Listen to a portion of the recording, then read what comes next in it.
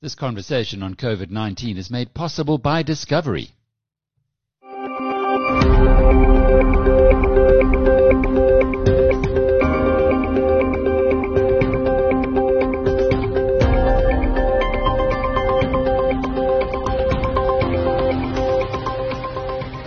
Hello, I'm Alec Hogg, and welcome to episode 54 of Inside COVID-19.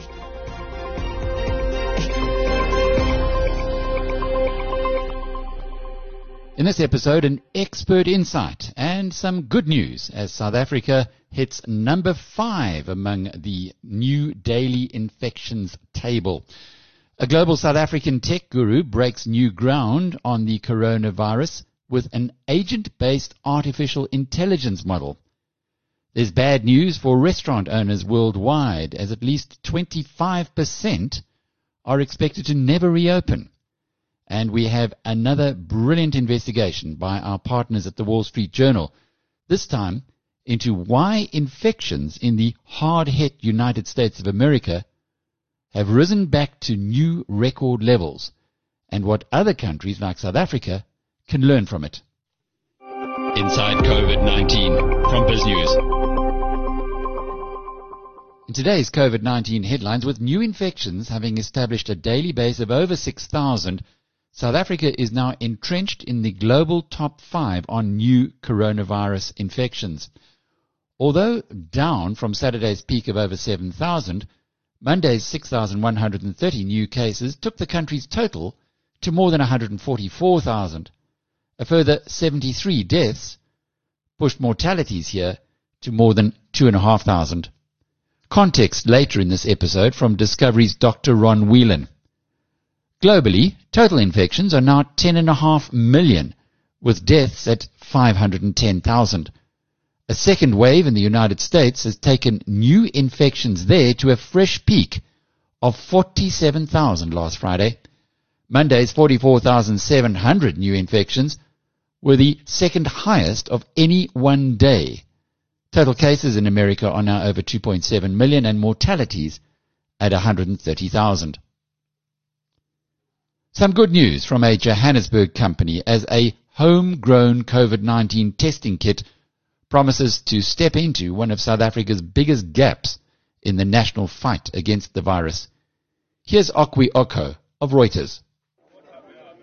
It's the African country hit hardest by COVID-19, and a shortfall in testing capacity has further undermined South Africa's response to the pandemic. But in a laboratory in Johannesburg, scientists are packing up test kits in a bid to plug the gap. Cape Biotechnologies, led by Chief Executive Daniel Ndima, says it plans to roll out up to 5,000 test kits per day from the end of July. We knew that South Africa and the entire continent basically relies heavily on imports, and we knew that because of the pandemic, our country will struggle to get the test kits. So we said to ourselves that we need to stop doing what we were doing and just work on COVID-19. The WHO has warned that a shortage of test kits is a challenge for the continent, and in South Africa, the situation is exacerbated by a weak rand. That's meant spending more on imports, further straining an already stretched budget.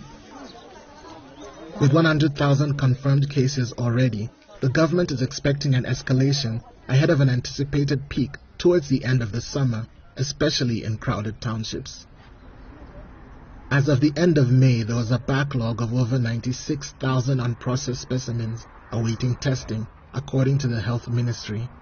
But at 5,000 kits a day, Cape Bio, which was spun out of the Council for Scientific and Industrial Research in 2018, could meet approximately a tenth of South Africa's current daily testing rate. We are able to achieve results faster. Ndima also says Cape Bio's test kits produce results quicker than those being imported, within 2 hours compared to 4 to 5 hours. He added that Cape Bio, with a team of 11, will supply the kits to the government, but is also seeing demand from other companies globally. One of US President Donald Trump's favorite anti-coronavirus drugs, hydrochloroquine, is finding some favor again. In spite of findings published 2 months ago in the Journal of American Medical Association that hydrochloroquine, when used to treat COVID-19, caused cardiac arrhythmias, a major global trial of the drug is about to resume. British regulators have approved the resumption of the so-called COPCOV trial involving 40,000 healthcare and other at-risk workers. The stop-start trial, the biggest and therefore the most important, was halted when inconclusive or red flag results from smaller scale trials left regulators in the UK and the USA nervous. You'll find more about this story on biznews.com.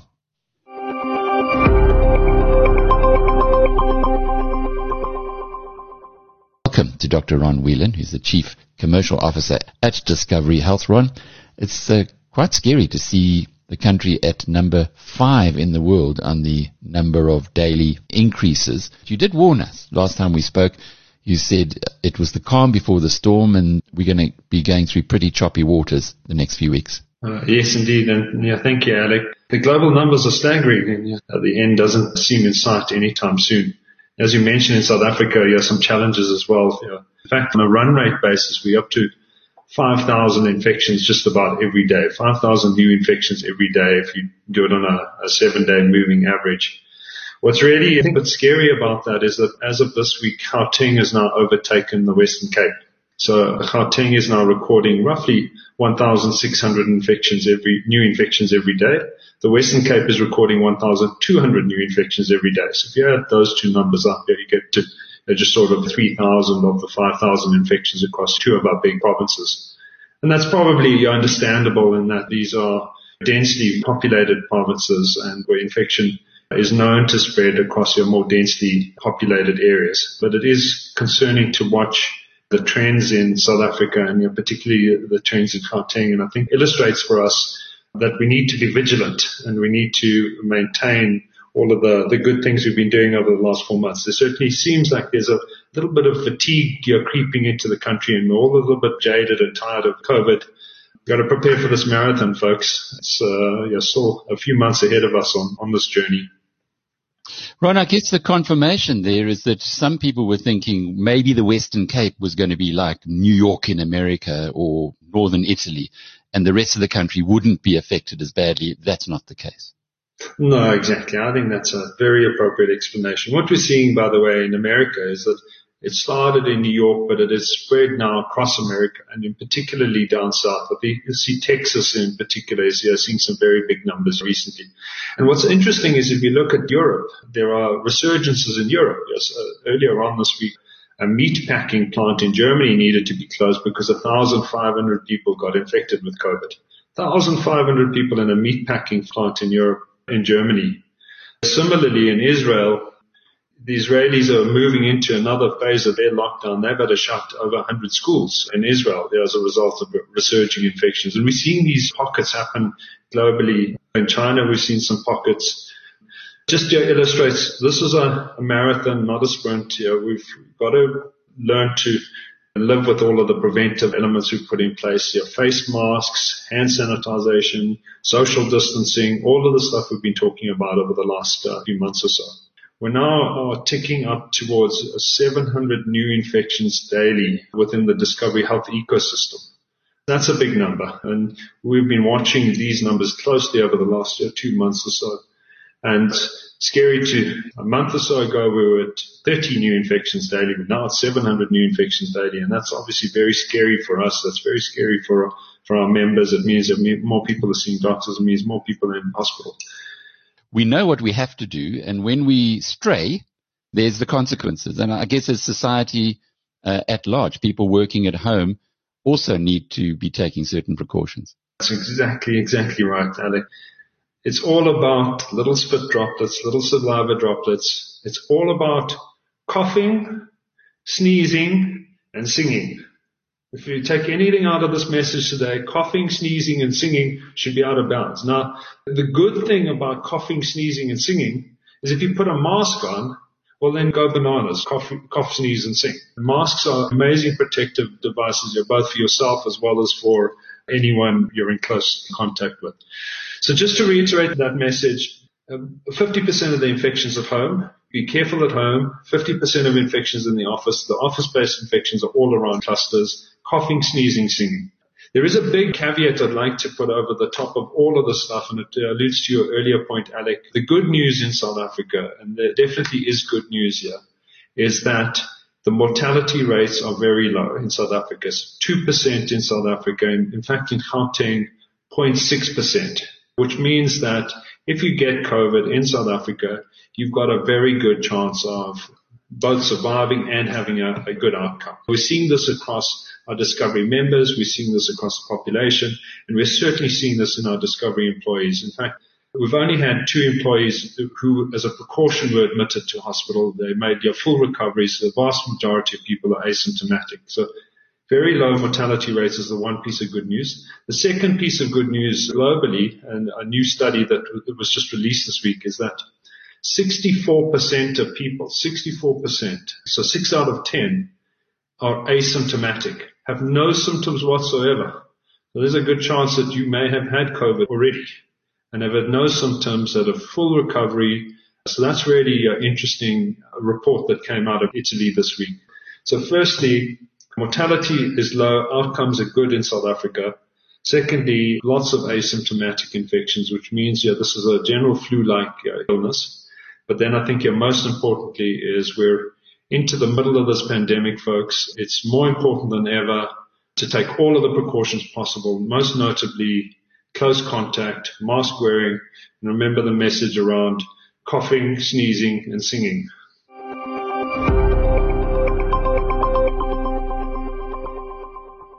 Derek Kraus is, currently in the UK, but a very South African pedigree. Perisis, and before that, University of KZN. I see we've got something in common at least, if not your insights into the whole technology field. At the moment, you're working with a company called Global ABM. What exactly does it do? Global ABM is, we focus on a sort of small subset of artificial intelligence called agent-based modeling, or ABM for short, which is where the name comes from. I won't get too techie on it, but it's a micro-simulation sort of style of programming where we try and simulate real-world events or entities by programming the minutiae and then spawning millions of simulations of this to try and see emergent behavior and see what patterns come out of it. It's been used a lot in the past with things like traffic simulators and all sorts of stuff, but it's got applicability in a whole host of fields. Our initial focus was on oil tanker shipping. We took a bit of a stab at the COVID space as well subsequently.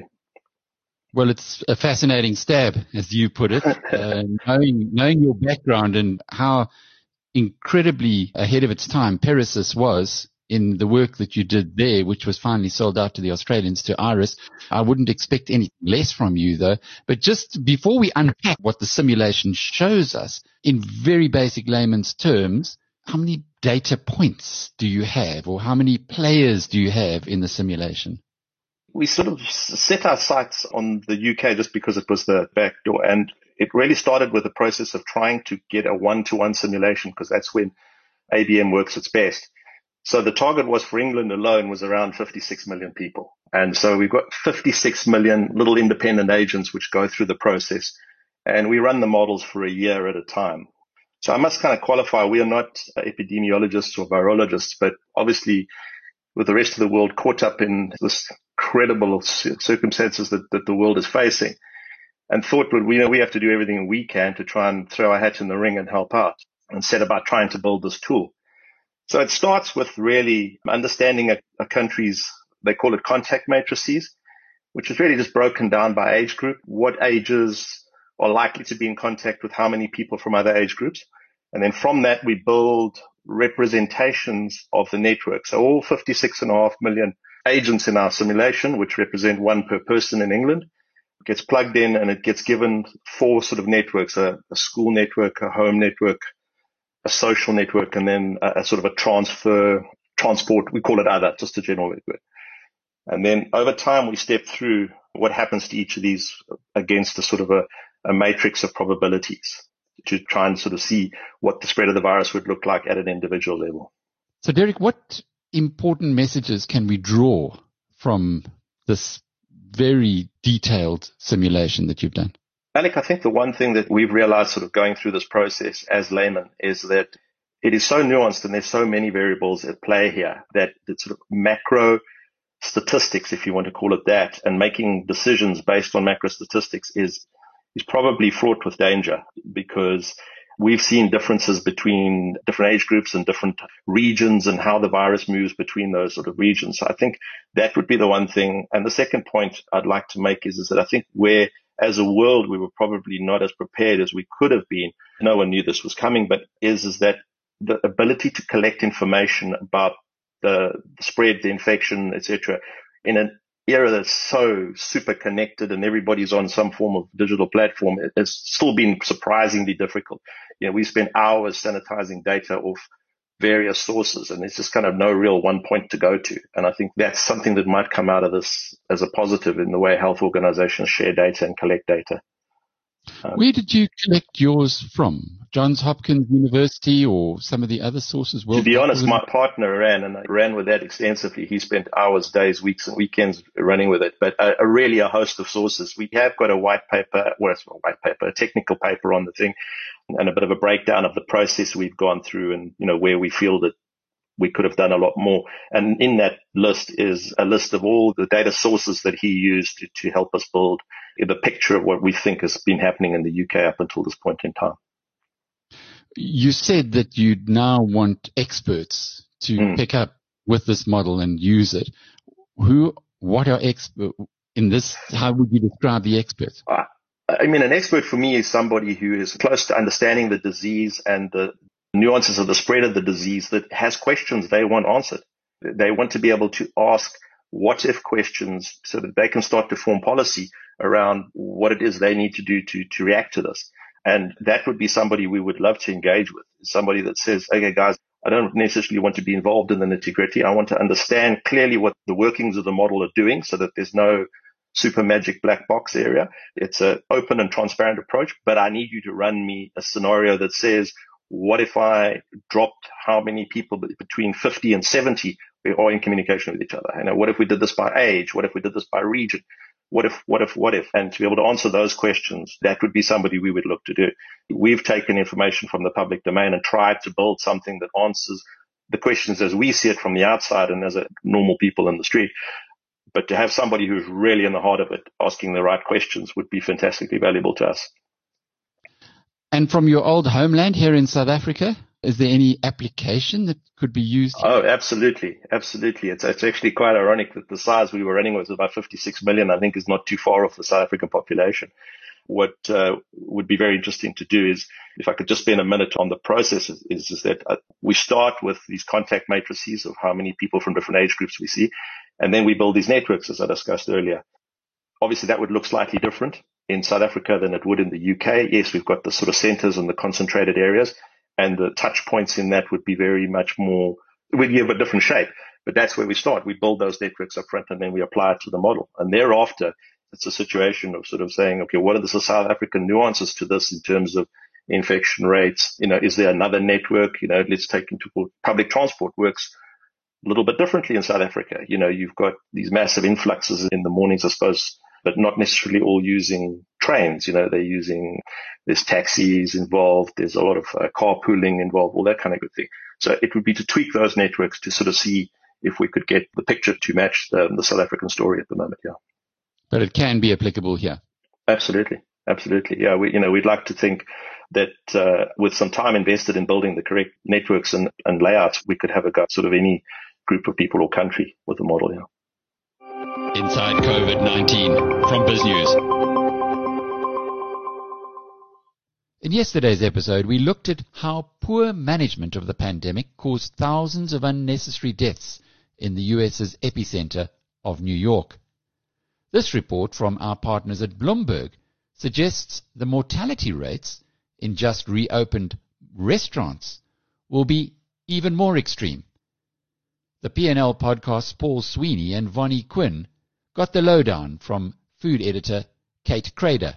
Kate, thanks so much for joining us. Give us a sense of how you think the reopening of the restaurant business in New York City is going to go. We're all going to be sitting on sidewalks and in the middle of the street, I guess. But what did you see yesterday, and what are some of the restaurateurs thinking as they reopen?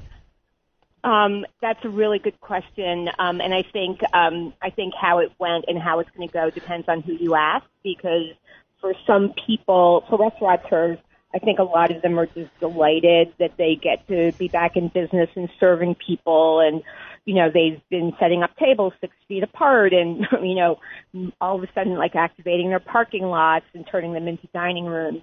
But for some other people, it's not a one-size-fits-all situation. And so for some people, they realize that selling a $10 bowl of soup is not financially viable when you can only do 50% capacity and have people 6 feet apart. So it's different. It's different throughout. But I think there's a cautious optimism. That's what I would say overall. Yeah, Kate, there are 27,000 restaurants in New York City. Surely all of them don't have outside room, do they? No, they sure don't.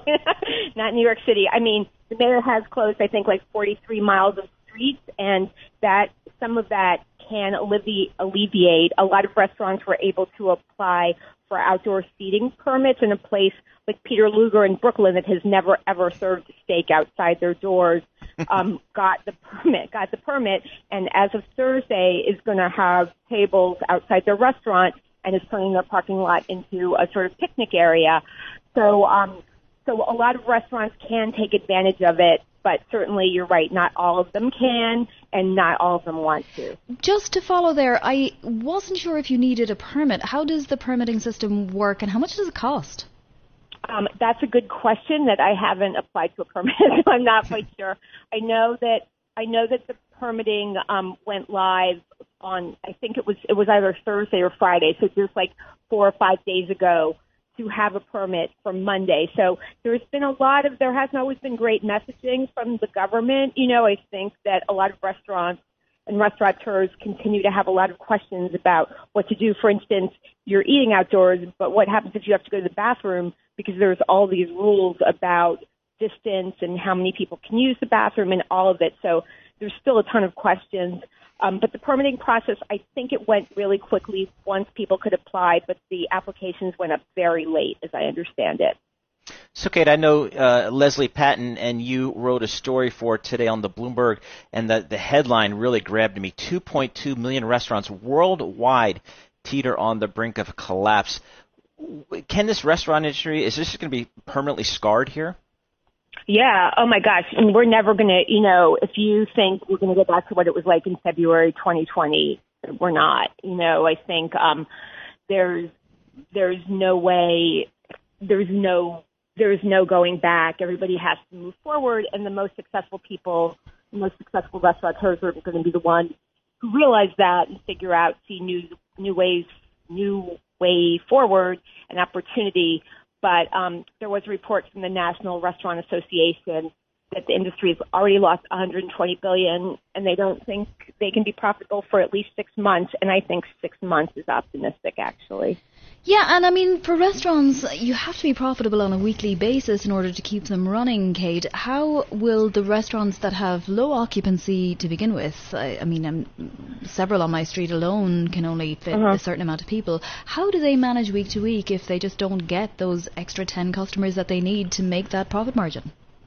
Yeah, Vonnie, that's such a good question, and I think especially right now in phase 2 where it's all outdoor seating, this chef, Mike Price, at the Clam in New York was saying usually you could have a slow Monday or Tuesday, but your Saturday would cover your costs. And now there's so many variables, and also outdoor seating is dependent on weather. So if you have a rainy Saturday and you thought you had sold out, and then you can't fit everybody in, that's a disaster. I mean, a lot of restaurants have been enterprising and turned themselves into like grocery stores and selling cocktails, and that's done a surprisingly good job of helping create income.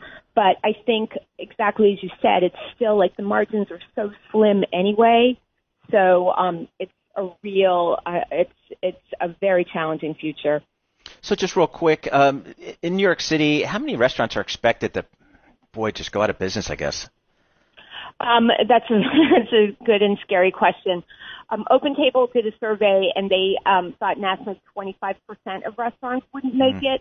I think in New York that number might be higher. I think that's a conservative estimate anyway.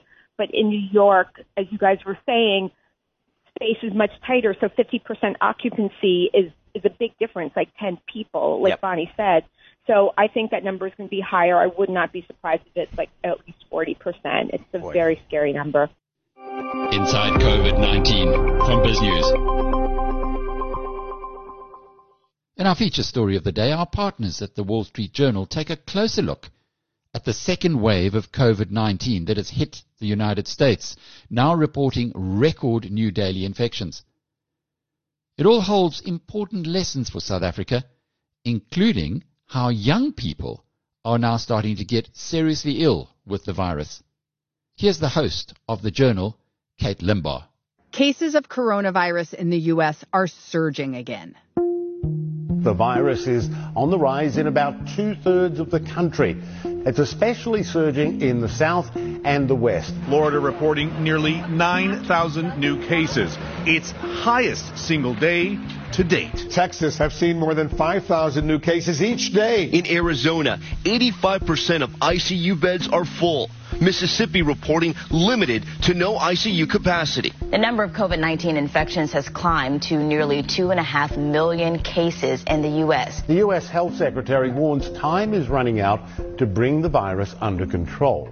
On Friday, the country reported its highest ever one-day total of new cases. But this spike is different from the one that New York went through in March and April, both in who's getting sick and how healthcare systems are responding. Welcome to The Journal, our show about money, business, and power. I'm Kate Limbaugh. It's Monday, June 29th.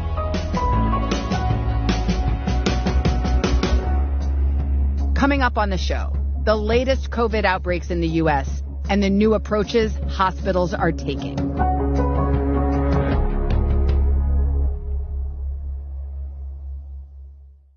Arizona is one of the states where the cases are climbing the fastest. And medical workers around the state are trying to get ready for the influx of patients. Like Dr. Michael White, the chief medical officer of a Phoenix healthcare system called Valleywise Health. My job is to plan and my job is to worry. And worrying to me right now is the increasing positive cases that we're seeing in there and those that potentially may need hospitalization that are going to overwhelm our resources. That is the one worry I have, that we will fill ourselves to capacity and then beyond our capacity as we go forward. Michael's been worrying about his hospital system being overwhelmed since March, when that kind of system overload happened in states like New York and New Jersey. Arizona did have a number of coronavirus cases early on, and Michael was preparing for a surge. But that surge didn't come, which seemed to him like a good sign. I was hopeful when we didn't see that big spike in those March times that hopefully we were going to be able to, as I like to say around here, keep it at a slow, moderate burn where we would see patients, but we would be able to successfully transition them, through their acute phase and into a more convalescent phase of their care without suddenly overwhelming the resources of the delivery systems. And what was the moment when you realized that slow, moderate burn was starting to change? Here within our health system, we've noticed a small rise in the number of cases within the last 2 weeks. So we knew once we started to see an increased number of patients that were testing positive for the novel coronavirus within Phoenix, that we were going to start to see more and more positive cases, knowing the exponential spread that we see with the novel coronavirus. Arizona is seeing exponential spread right now, and so are other states around the country, places like Texas and Florida. We're seeing both a geographic shift and a shift in actually who is getting infected. Our colleague Brianna Abbott has been reporting on the latest spikes of coronavirus. So early on, the hotspot outbreaks were New York, New Jersey, Illinois, and now those places have done a really good job of slowing down their spread. Cases, hospitalizations, and deaths are on the decline. But now we're starting to see the virus sort of surge in states in the South and in the West. What are some of the reasons that cases are rising in those places? One of the major reasons is a lot of the southern states sort of opened a bit earlier, early in May, compared to a lot of the places that were really hard hit.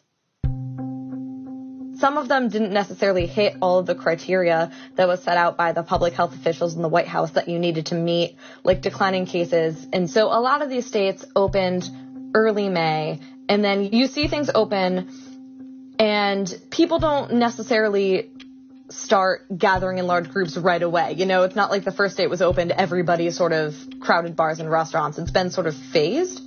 And so a lot of these cases now, public health experts say that they probably really kicked off around Memorial Day, which is when, after a few states that had been reopened for a bit, a lot of them really let down their guard and people started congregating more often.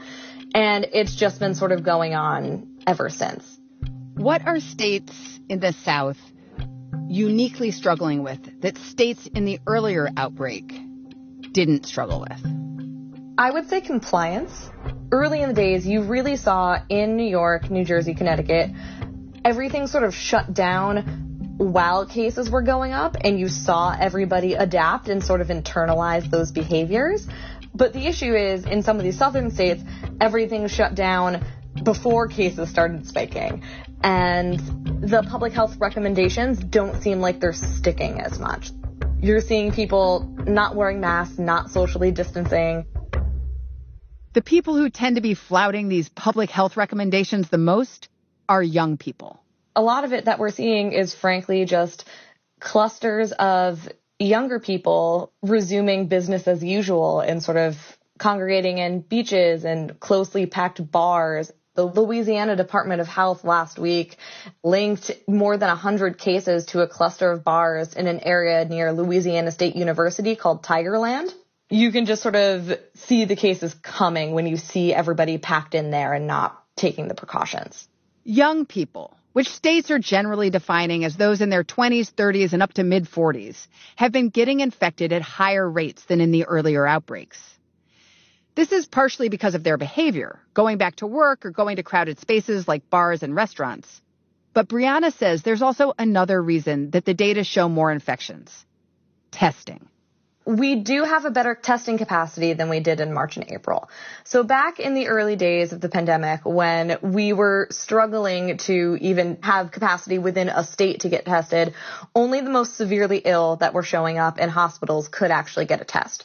So we likely missed a lot of mild or moderate cases, which happened to skew younger. So now that we're testing more, you're going to see that shift a little bit. While there is more testing, has the rate of positive tests changed? Yes. So for the rate of positive tests, that's something that public health officials use to sort of track disease spread while taking testing into account. And so earlier on, when we basically weren't testing anybody, the percentage of tests that were coming back positive were really high. It was like 40%. And so that was a sign that we weren't testing enough. But now that the testing is more widespread, if the percentage of positive tests are going up, that means that the disease is spreading. And that's what we're seeing in a lot of these states. So even though we're testing more, the disease is also spreading more. So you spoke with some younger people who became seriously ill with the virus. What were their stories? Yeah, so one of the people that we spoke to was Jimmy Flores, who's 30 and he lives in Phoenix. And he, on the night of June 6th, went to a nightclub with his friends, shared drinks, didn't wear a mask, wasn't socially distancing. He says that he thought he was invincible. And 2 days later, he felt sick. The next week, he was in the hospital breathing from an oxygen tube after testing positive for COVID-19. And before this, he didn't know anyone with COVID, and now he knows 15 people who have tested positive. And there have been similar stories from parties in Florida with just people going out, and then all of a sudden, their entire group just gets struck down. What did doctors and public health officials who you spoke with say about the current outbreak? They said that they were sort of alarmed by what they were seeing because now all of a sudden the average age of someone testing positive for COVID-19 has dropped. And they're seeing younger people in their 20s and 30s gasping for breath because they have been hospitalized with this disease after not necessarily thinking that it was a big deal.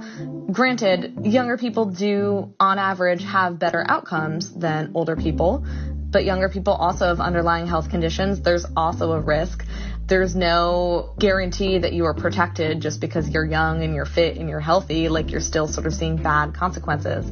And so they're really concerned about it, not only just for younger people, but how it's spreading in those communities, because not only are young people getting really sick, but they can also pass it on to others who are going to have worse consequences than them. Once it starts spreading, it just gets harder to stop. In states like Florida, Texas, and Arizona, ICUs are now running out of beds, and doctors are starting to sound the alarm. In Dr. Michael White's hospital system in Arizona, they're reaching capacity. Some staff members are having to work new shifts or jobs just to make sure patients are cared for. And Michael says he watched the struggles of New York hospitals earlier this year when they had little experience managing the disease, a limited supply of protective gear, and minimal testing. They learned a lot on the fly. Those of us that are a little later here are really going to be able to take some of those lessons to heart and hopefully learn from their experience. Those lessons from early hit states have helped Michael's hospital system figure out how to best treat COVID patients. We've seen the things that they did early on within the pandemic around the use of ventilators. We understand the early use of ventilators may be detrimental to patients. We're learning more about how we can manage folks with oxygen therapy, some of the team-based approaches around how patients are positioned in a prone position, laying on their stomach, creating the teams that are just dedicated on helping turn patients, the proning teams.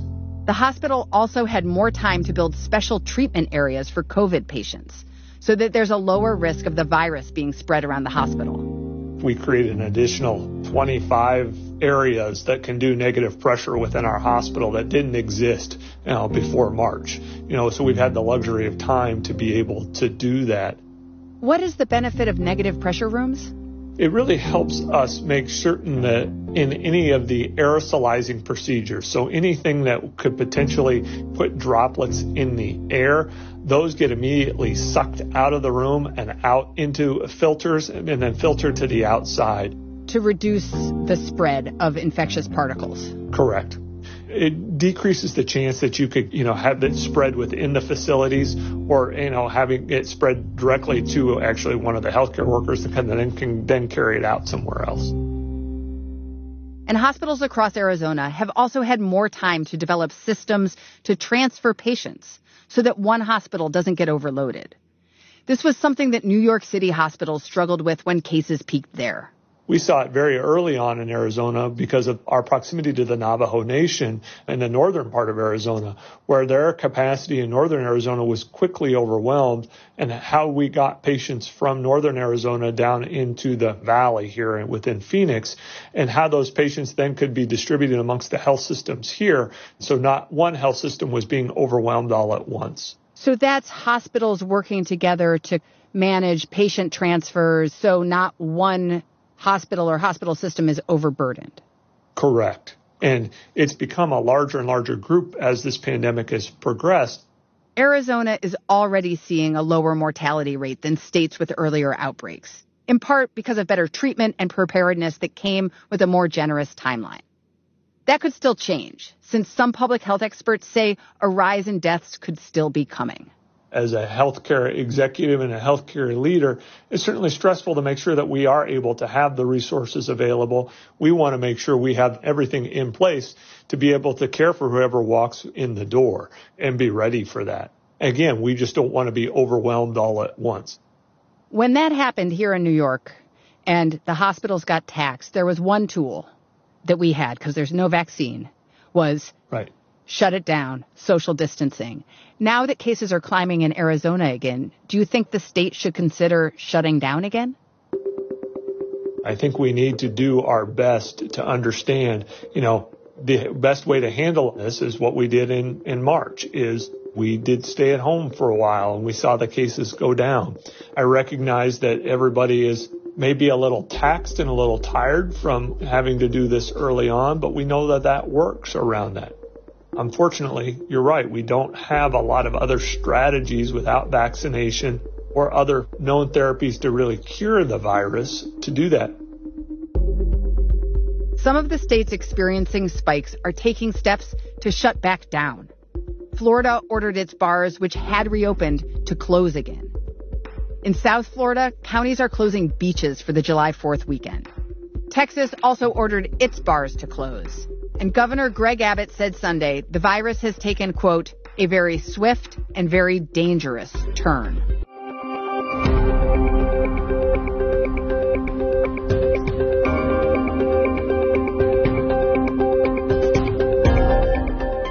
This has been episode 54 of Inside COVID-19. The full interviews featured in this podcast are available separately on the biznews.com website or the biznews.com app. Thanks for being with us. I'm Alec Hogg. Until tomorrow, cheerio. This conversation on COVID-19 was made possible by Discovery.